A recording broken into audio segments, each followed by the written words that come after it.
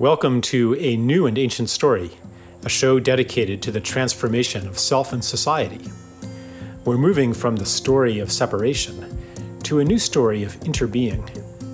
We explore it all: technology, spirituality, agriculture, healing, economics, politics, ecology, relationships, education, because the changes that are gathering today will leave no aspect of our world untouched. For deeper engagement with these ideas, join our community at newandancientstory.net. The way you phrased it, that you're not actually giving the name, you're perceiving what the name is. You're recognizing it. And that's also, that's grounded in a worldview that's not anthropocentric. Because in the anthropocentric worldview, human beings are the sole creators of meaning. There we are. In the world. And of story. Right. And that's the postmodern view, that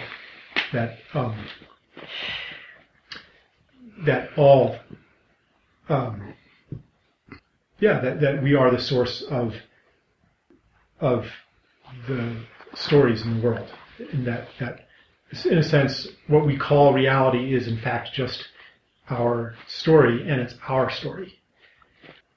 And so the world out at large, or the world we experience with our animal senses, basically doesn't have any meaning. It's meaningless until we choose to give it meaning. It's just to be mined and exploited. So if you... I mean, this is related even to like things like intellectual property, where the foundation of intellectual property is, well, I created that idea, I created that story, I created that song. When I honestly, ask, where did I get that? Like, I didn't create it. I either, it came to me, or I pieced it together from conversations that I had. I believe, I've been told that when asked, where is the origin of your stories and your songs, when that indigenous people will usually say that they were given to us. Here we have a couple of indigenous people. I'm curious. Maybe I'll ask you right now.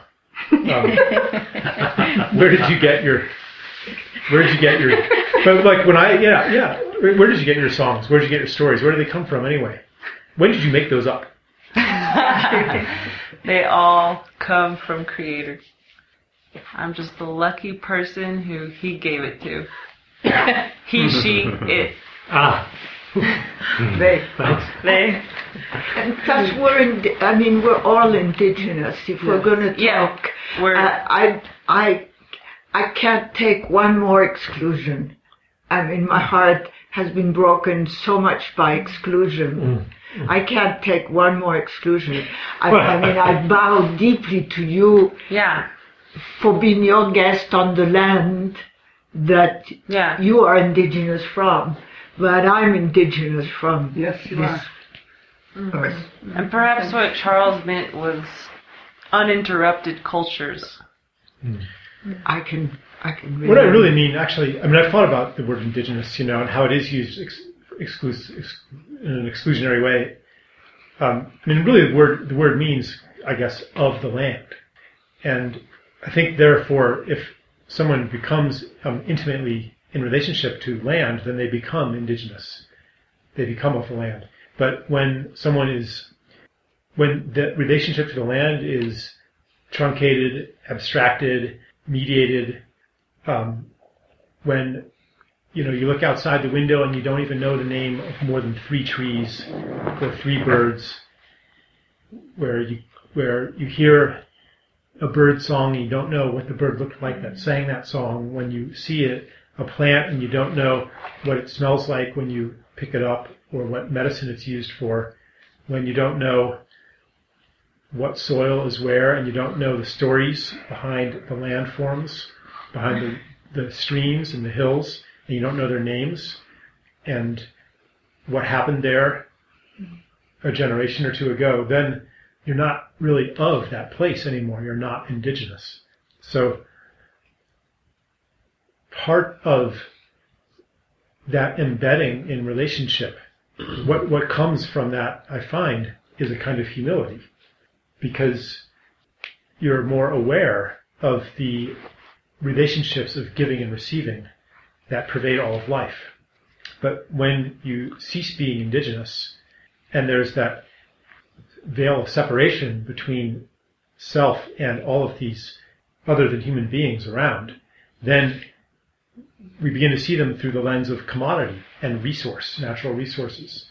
And there's no relationship anymore, or it's a very abusive relationship. And so, I don't think that someone with, more pigment in their skin or, DNA from that has been on this continent for longer is necessarily more indigenous. But perhaps what happens is that having something to go back to, as was that David, were you saying that? Like having, this David was saying that, there's still a living memory, perhaps, and cultural forms and traditions that were grounded in those relationships. And so they're not so far away. There's still an unbroken line. Because this is a real question, like, in the absence of that question, of that lineage of that connects us to the vestiges of our indigeneity, when that's been totally truncated, how do we get it back? That's the question. This is what Stephen Jenkinson's work is about. That's the root school of orphan wisdom, he calls it, the school of orphan wisdom. Yeah. Wow. How do you get it back? Mm-hmm. And maybe this is the theme that I wrote that parable, The Three Seeds, about. Maybe the only way to get it back is with the assistance of those who didn't quite completely lose it, even under the hammer blows of colonialism, like the ones who survived the genocide. Because my people did not survive the genocide, the culture side. Mm-hmm. Our indigeneity was erased. So that I look out the window and I can't name, I've recovered a little bit of it, but still, like, my intimacy with my natural surroundings is very thin. Your conscious intimacy with your natural surroundings, and yet you're still breathing. And your heart is still beating. And do you imagine that it would be still beating if it was not constantly and continuously being nourished by that rapport between your body and the ground? And so, right. I fully honor what you're saying, and I hear what's also being spoken here, which is that if we don't have a hoot of a chance of returning and learning from those who still carry that wisdom, if we think that we are no longer indigenous, or that is not our birthright, because it's all of our birthright. And yes, there are some, thank heavens, thank the earth, some peoples who still know how to walk and carry it and can offer clues and teachings and insight. But at the same time, it seems we can't say we're no longer indigenous, because my heart wouldn't be beating. If that makes sense. So, can we find another word for immigrant? Tourist. David Bacon, you were going to tell a story.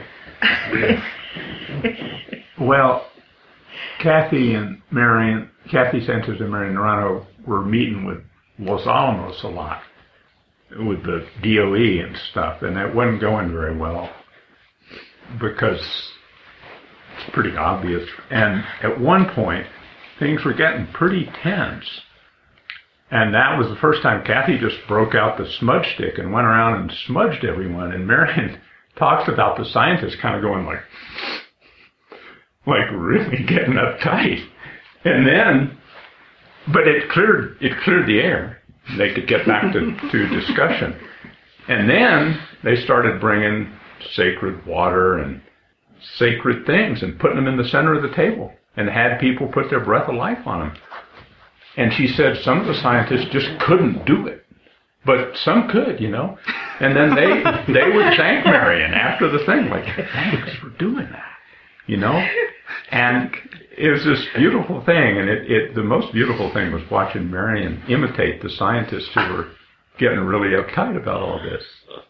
But it's now how they start all their discussions is with sacred items in the center of the table that everyone gives their respect to. And it's working better. It hadn't completely shut down Los Alamos, but there is now respect because they could at least anchor it in those things. So can I jump in? Anybody? I've been sitting here, for some reason I'm thinking a lot about Thich Nhat Hanh tonight. And how is Ty? Well, Ty, I'm actually going to see him this coming weekend. Oh, not this weekend, next weekend.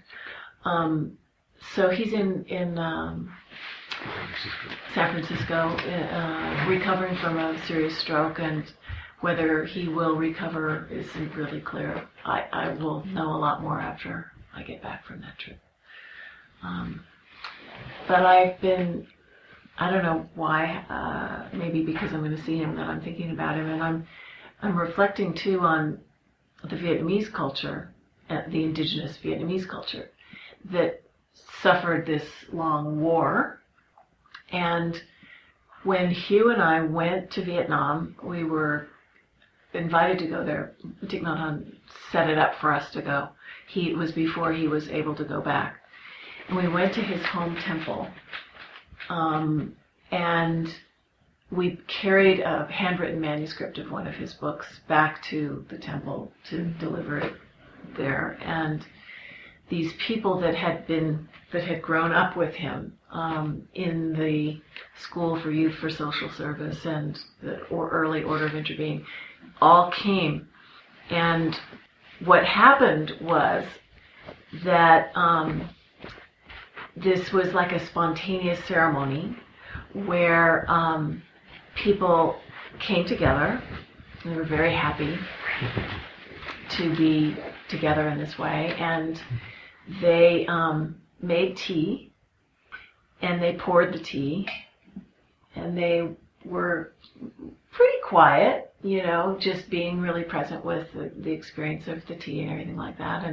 And then there were, I think, probably some cookies or something like that were passed around. And it all was brought, and it was all done like as if we were just in this little circle. We were in a little pagoda that was associated to the temple.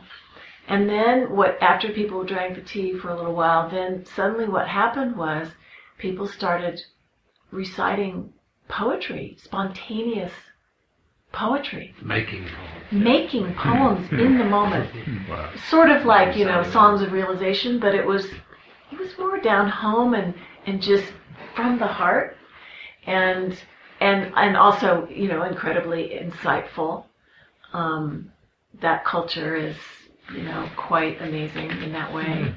Great capacity for seeing.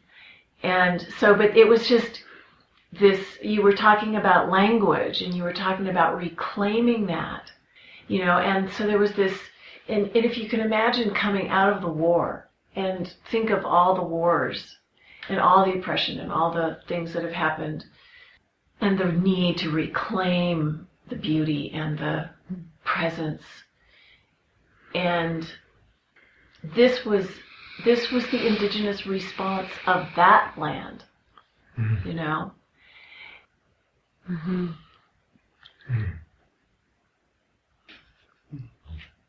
May I share?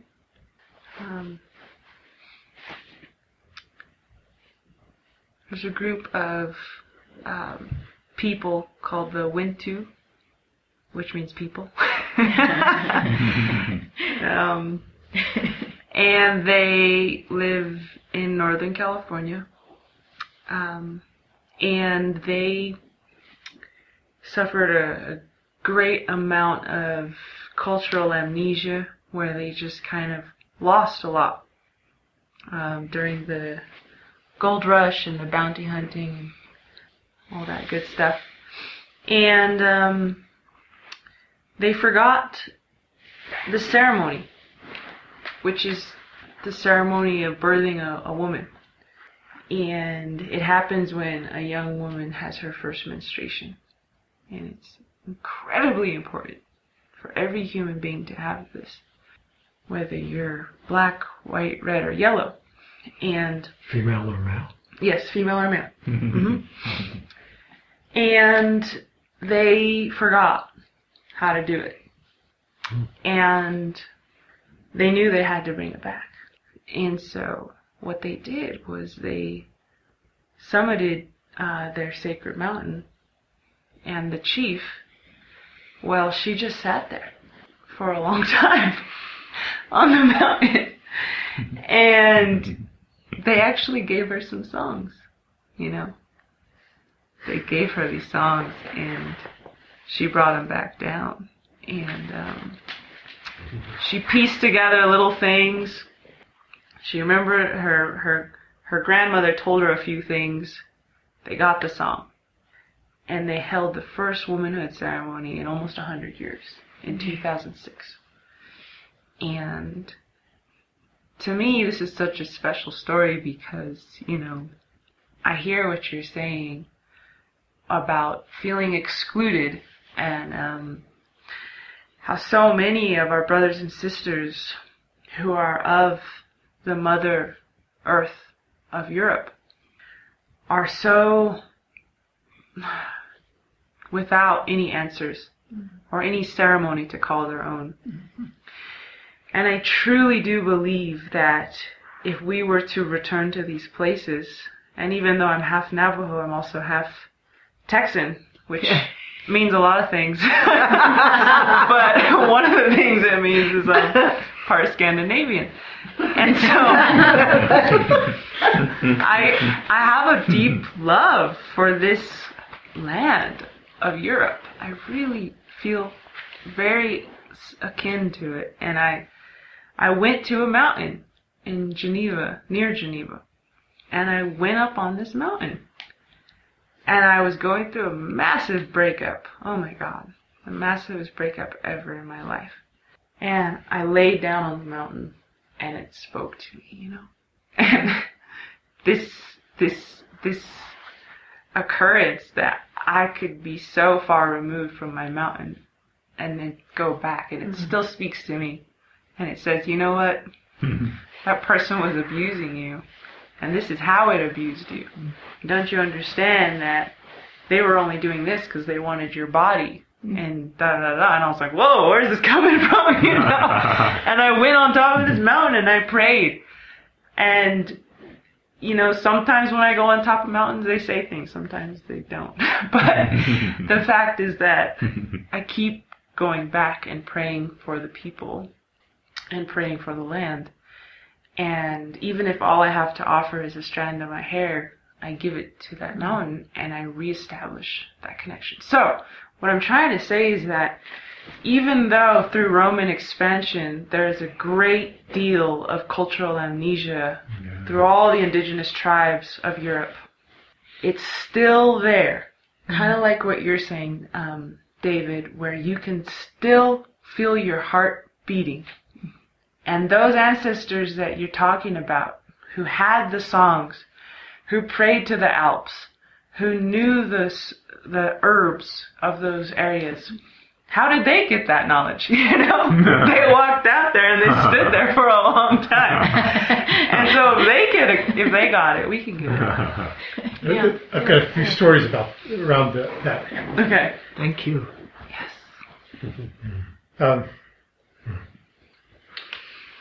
Well, so there's this kind of, you know, ancestral trail that we can follow back to places where our ancestors lived and were intimate with the land.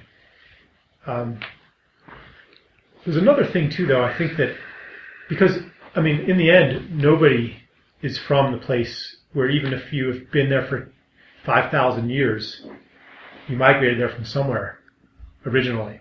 So I met a guy a couple weeks ago, just a white guy in North Carolina. I think I might have told Pat about him.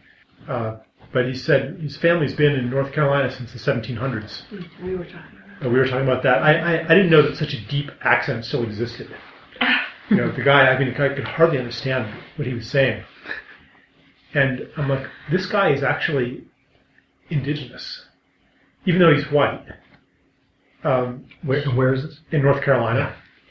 And he was full of grief, too, because of the destruction of the land that he'd seen growing up, you know, the places where he used to go fishing. And I mean, he had an intimate relationship through generations and generations with that land.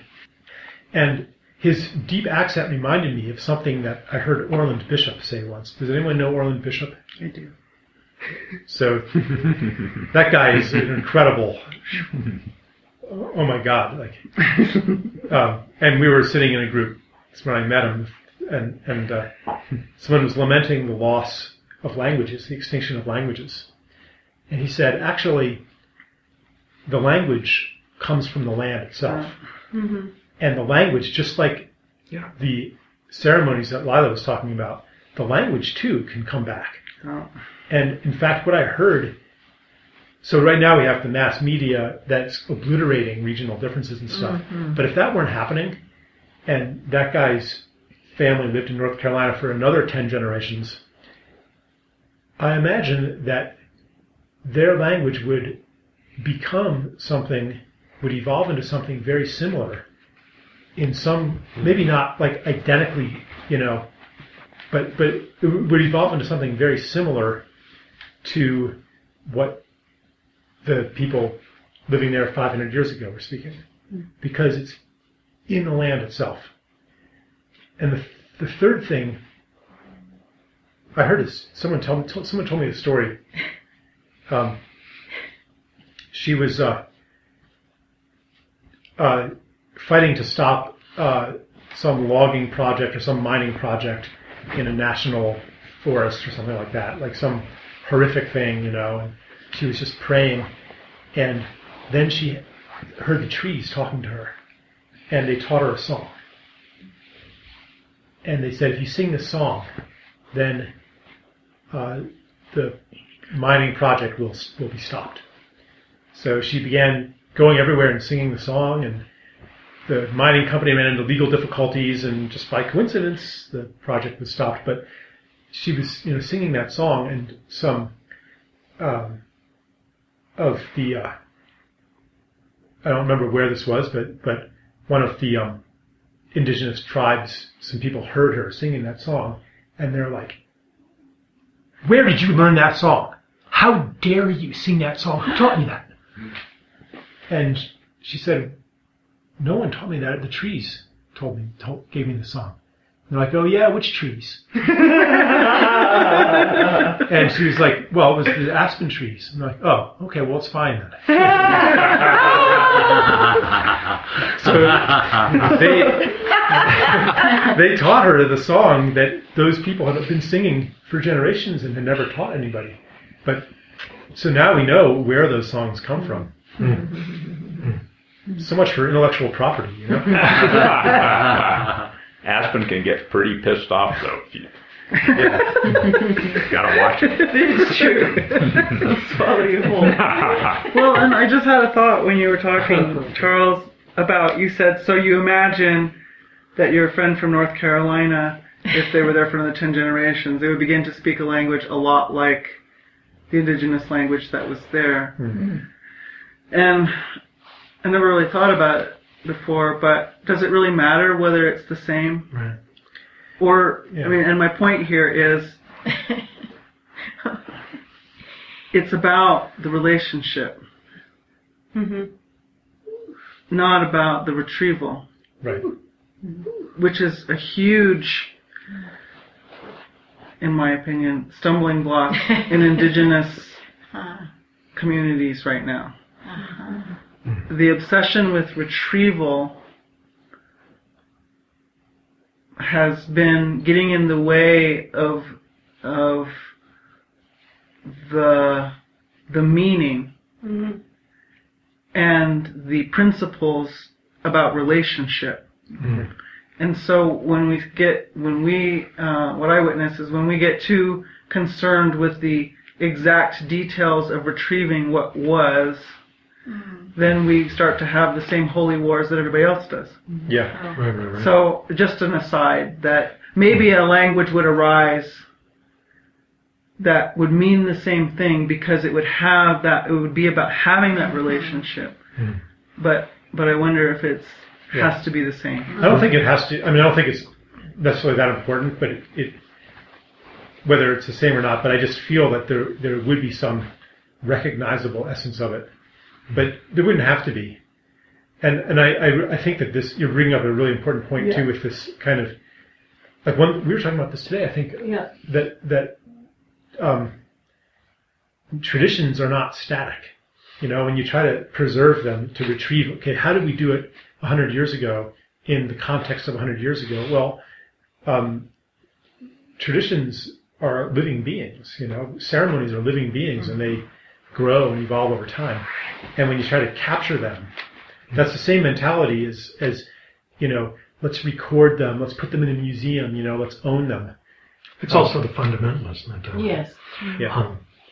And so I think something's wanting to be said here about oral tradition and oral culture. And it's curious contrast with written culture, and today with digital culture. But bracket that for a moment, because there's a poem poking up at me unexpectedly.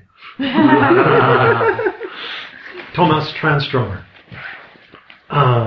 Swedish poet, got the Nobel Prize finally a couple of years ago. And then he died.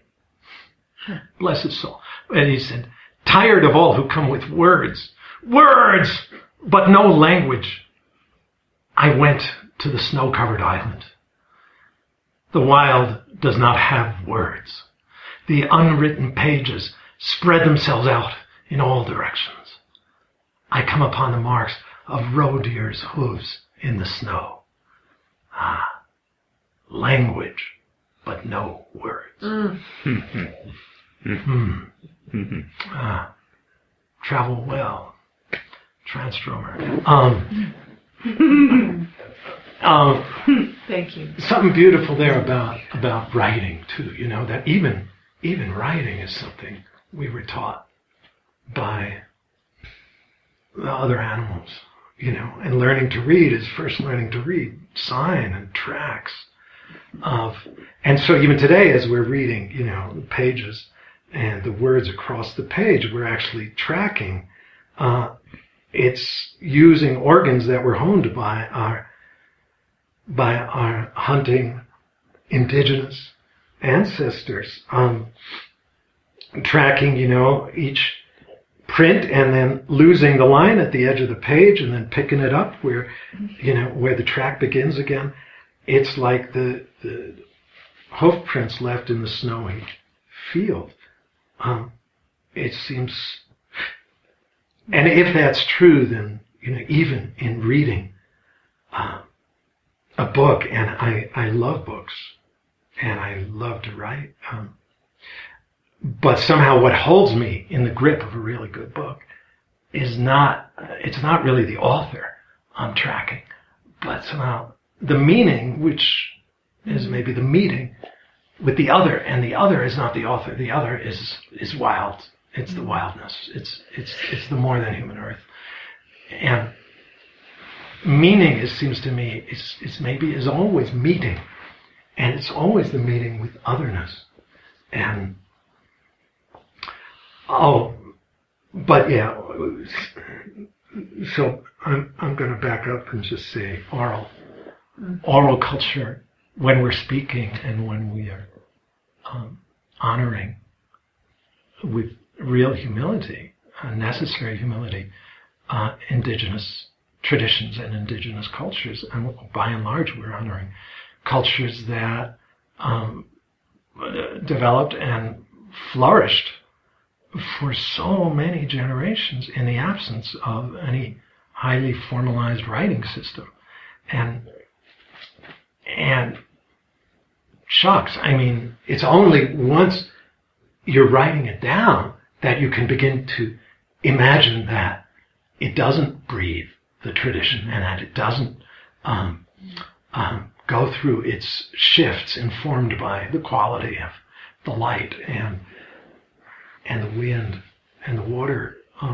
But once you write it down, there it is. It's stuck there on the page in that shape and form. And only then can you, it seems to me, get that notion of a kind of fundamentalist mentality. Mm-hmm. You know, this is what it says, and it says just this, and we're going to be literal about it. But also, it inscribes the stories into an exclusively human register, because the other animals and the birds can't read our scratches and our scripts. But when we speak the story, so many of the other critters hear it and are affected by it and informed by it and can inform the telling if they swoop by as we're speaking. And so, I don't know, but it does feel like the intimacy between language and the land and between particular styles of eloquence and particular places is so deep and so old, and yet it is dramatically sundered by this new technique or technology or magic of the written word. And yet different forms of writing do it in different ways. And you know, more iconic writings of China are very different in the way they interfere with this, and in many ways less so than an alphabet where I look at the letters and they just point me back to a sound made by the human mouth rather than imaging anything out there in the more than human world, like lightning or rain or monkey and house and human implements, but they're mixed in a hieroglyphic system or in an ideographic writing system with all of these other than human stylized images of frog and felines. But with an alphabet, each letter is standing for a sound made by the human mouth, and so the letters just point me back toward my own face. And only then does human language begin to turn in on itself and begin to, you know, create this bizarre idea that language is a human property and everything else in the land begins to fall mute. And that's a big shift. So for the work that each of us in the room are engaged in, each in our own ways, I wonder if it isn't a little piece of the puzzle each of us is working with, that there's the rejuvenation of oral culture is a kind of ecological imperative. Not that we have to stop reading or writing or stop using the internet, but that we leave some space in our days for a sharing of language with one another that's not written down anywhere, and that happens in the more than human. Well, thank you for explaining why I'm doing a podcast. That's what Joanna was asking me. But I mean, that's it. Sorry to interrupt you, but it takes me back to you, David, because you probably don't remember this, but maybe my third or fourth interview 9.5 years ago, so to speak, conversation was with you. And I was in the mountains in Spain, and we were on Skype. And you said to me, "What is this about?" And I said, "It's about bringing the oral tradition to the internet." And you loved that. And off we went. So this is where... I loved it, and I was perhaps also slightly, I'm aware that there's something about oral tradition in its richness that can't ever fully be brought into the internet, because when I'm Skyping with somebody, as luscious as that is, we're not sharing the same breath, the same ruach, and so and yet it can seem like we are. Mm-hmm. But the conversation then can still float free of place. And I'm really concerned with how do we begin to root language back in the land and root ourselves in some wild new way, perhaps, or perhaps in some old way, back into places. Not that we have to just stay in one place, but that when I travel from here to Long Island to visit my mom, I know that I'm traveling from one whole state of mind into an entirely different psyche there at the Hudson River estuary. That is a state of mind inhabited by all of the people who live there, but also by all the birds there, by the insects there, which is really different from the state of mind we inhabit here. And so I'm looking for that. How do we begin to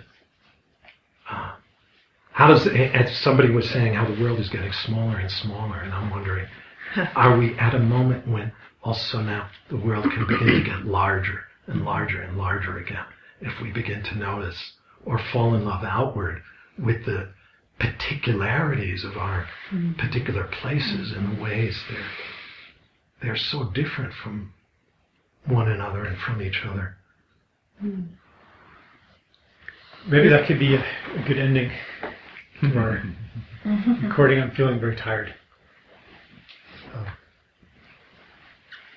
Even though I feel like it could go on. Here I felt we were just getting Just getting started.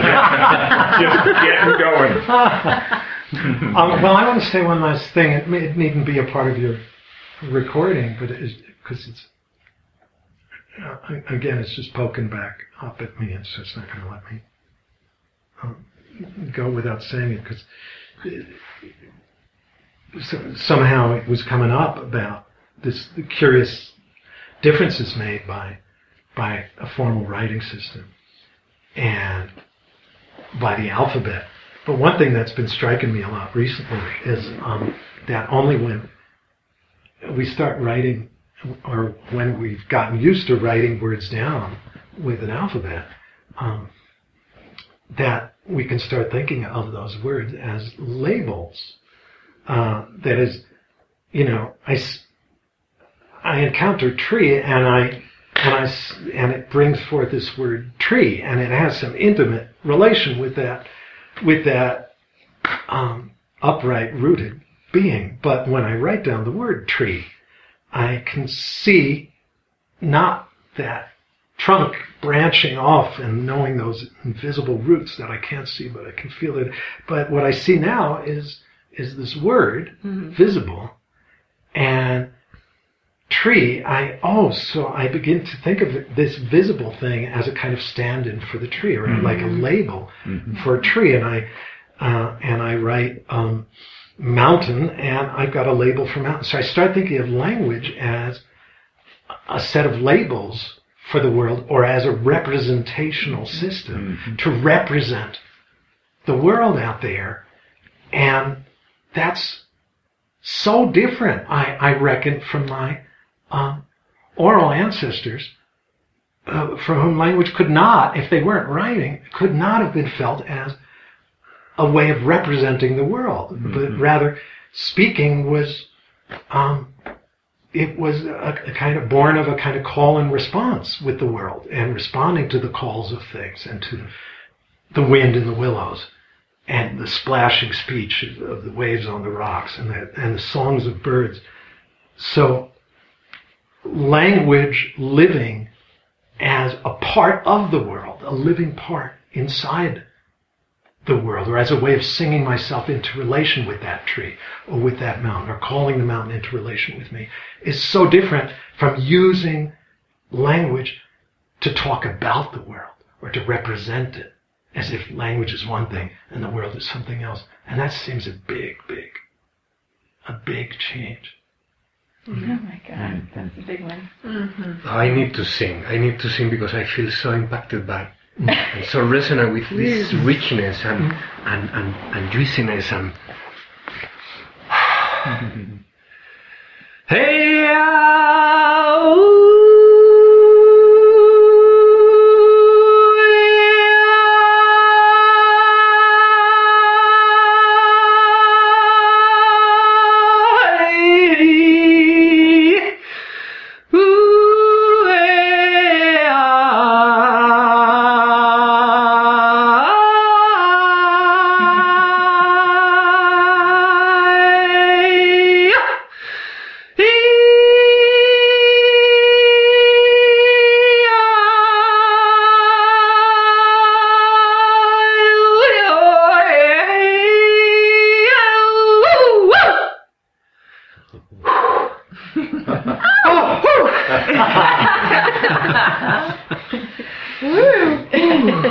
I knew your voice was going to come. How do you spell that, Jose Luis? I don't know. Write that down. Communication. There's the end of the podcast. Because what you're singing, or what is singing through you, touches on, at least feeling-wise somehow, I don't quite know what, a question I really wanted to bring up with Charles about the language and poetics and our craft. Because, of course, each of us, our bodies being different from one another, the ways we give voice to this big wonderment must be different. And yet, I wonder about this one, because you spoke today, Charles, and you know, I love your work, and you spoke of those who are given to the way of separation, and I stumble on that, and yet I want to honor it, and I think I understand deeply what you mean, and yet for me, separation, there's also something luscious about, for instance, the distance between you there and me here. That we are separated by this gulp of space or air, because that distance makes it possible for me to fall in love with you. And it's what I hear a great deal, and I guess you probably do too, in the movement and among many of our brothers and sisters, is a call to sameness or a call to oneness. And I get befuddled by oneness because what makes me thrive so much, as it makes this brother Jose thrive, is the deliciousness of otherness, the difference between me and another being, or another thing, or that stone, or another person. And the difference is what makes possible all the rich, erotic wonder of falling in love with the other, or getting into a beautiful erotic dance with the other. And flamenco lives on this, as do so many other beautiful forms. And so I reckon that's not something you're trying to dissolve. But I feel like I want to also honor distance and the difference between here and Long Island, because there's a separation between us. We're not the same, and I'm not instantly able to be over there with my mom. So that's the question. Well, that's why I like to use the word interbeing, rather than oneness. Me too. And I was just thinking maybe it's not separation so much as alienation. And maybe it's interbeauty more than interbeing. Beauty. Good. Although, for heaven's sakes, this guy, I mean, Thich Nhat Hanh, what a poet. I mean, finding that word, I think interbeing's pretty fucking amazing. Yeah. But I mean, it's like an answer to almost every academic conundrum and scholarly paper wasting people's time on the internet. He's an interbeing. What a poet. Have you read his book, Love Letter to the Earth? I recently I got a hold of it a year ago, and I dipped into it, and it was too much, and so I've got it by my bed, and I glide into it because it's so close to me. It's so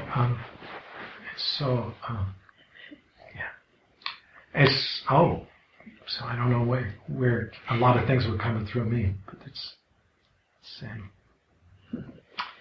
They say, not quite sure who they is, but they say that the reason that oneness split itself up first into two and then into the 10,000 things is exactly for the reason you say, to experience, to fall in love, to experience adoration of the other. Yes. I don't think anyone is in favor of doing away with that. Oh man, I know so many people who are. They are just so eager to get back to oneness and dissolve into a state of sheer that gets boring though after a while. bliss. Vanilla pudding. It gets boring though. It does get boring. Yeah. Not even. Somewhere early in this conversation, I just had this weird image of. I guess it's because I was admiring and falling in love here with other, and I was thinking all of the expressions, and I was thinking all of the expressions of the one, and then I just had this, and then all of everything that's going on in the world, and my elders saying, well, we are going to actually, they say that we are going to go through 12 worlds, and we're only coming into 6 right now, so, and I was picturing it all, and then I was picturing it all just coming back into this like in the old television screens where all of a sudden it all just goes from black into this one little point of light, and then it's just like, boop. It was like, okay, that was fun. That oneness. Sometimes I feel that, and I've said before, and lately I've been kind of questioning it, but I've been saying, what we already know how it all ends. It all began in the heart of God, and it'll all return to the heart of God. And there's a lot of different ways to express that other than God, but to me that's what I think. And the return will have been enriched by the journey. Yeah. By the other. For me, like the way that I hesitate to indulge in metaphysics, actually. But when I go there, one way I look at it is, it's like that feeling that you get sometimes, I'm sure everyone here has had it, when you look into someone's eyes and there's that moment where you realize that it's the same being looking out at you from a different set of eyes. So there's oneness and there's difference at the same time. Yes. It is the same being, but it's also very different eyes. And that, to me, like, because when you translate this into politics, into the criminal so-called justice system, into all of our institutions, just the idea that when I talk about separation in that context, I'm talking about the idea that you are fundamentally different from me. If I were in the totality of your circumstances, I would do different than you, probably better. You are an other. You have less of a quality of selfness, less of a quality of agency. And so we do that to people with different skin color, with different language, different gender, not to mention animals, plants, rocks, water. So it's that dehumanization and desubjectization that is a story. Yeah. That is, and that, when I talk about separation, that's what I'm talking about. It's a story that. But that feels so, and I honor that, I hear that, that's so important. It feels so much more profound than separation. Because there's also, oh man, I'm separated from my sweetheart today. Or I've been on the road when we last met each other, and I'd been separated from my kids for a long time.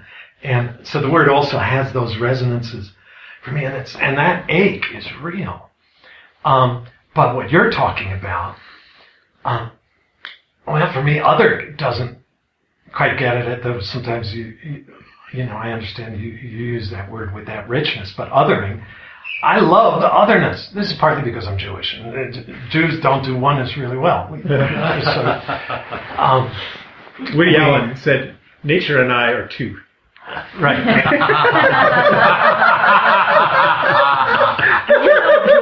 Exactly. No, half Jewish. Half Jewish. My father's Jewish. We're all The wrong half half, Jewish. but Or Martin Buber, you know, this story after the Holocaust, a few years later, somebody confronted him in his office and said, "Martin, you know, this God thing, I mean, in this day and age, surely you, a deeply learned man, do not believe in God." And Buber thought a moment more. He said, I suppose you're right. I don't believe in God, but I talk to him often. And it's that relation to the one is, you know, talking to it, dancing with it, making love with the other. So, but what you're speaking of is so profound, that cutting, that deep cutting and numbing of or the denial of any agency whatsoever, that thinking that there are some things in the world that are utterly inert, utterly inanimate, utterly passive, without any vitality or spontaneity, or and because I learn much from you, I want to hunt up a word for that works for me. I don't know what it would be yet, but it's much more dismal and numbing than separation. Yeah, I like alienation. Dismal is a good word. Dismal. And can you think of any? I don't know. Deadening. I mean, it's really a deadening. I think all of the words actually, I think none of the words are sufficient. They all, if you really scrutinize any of them, there's something missing. But they all circle around it. Yeah. And perhaps we get a sense for what we're talking about in the spaces between the words. Yeah, and exactly. the voice beneath the words. Exactly. So we honor one another's poetics and honor and take pleasure in the fact that they're different, or slightly different, you know, at subtle edges. But I can certainly glean deeply what you're saying. You've been listening to A New and Ancient Story with me, your host, Charles Eisenstein. To engage more deeply, you can join our community on newandancientstory.net, where we have live chats, forums, meetups, and all kinds of other tools for collaboration. If you want to find out more about my work, then visit my website, charleseisenstein.net.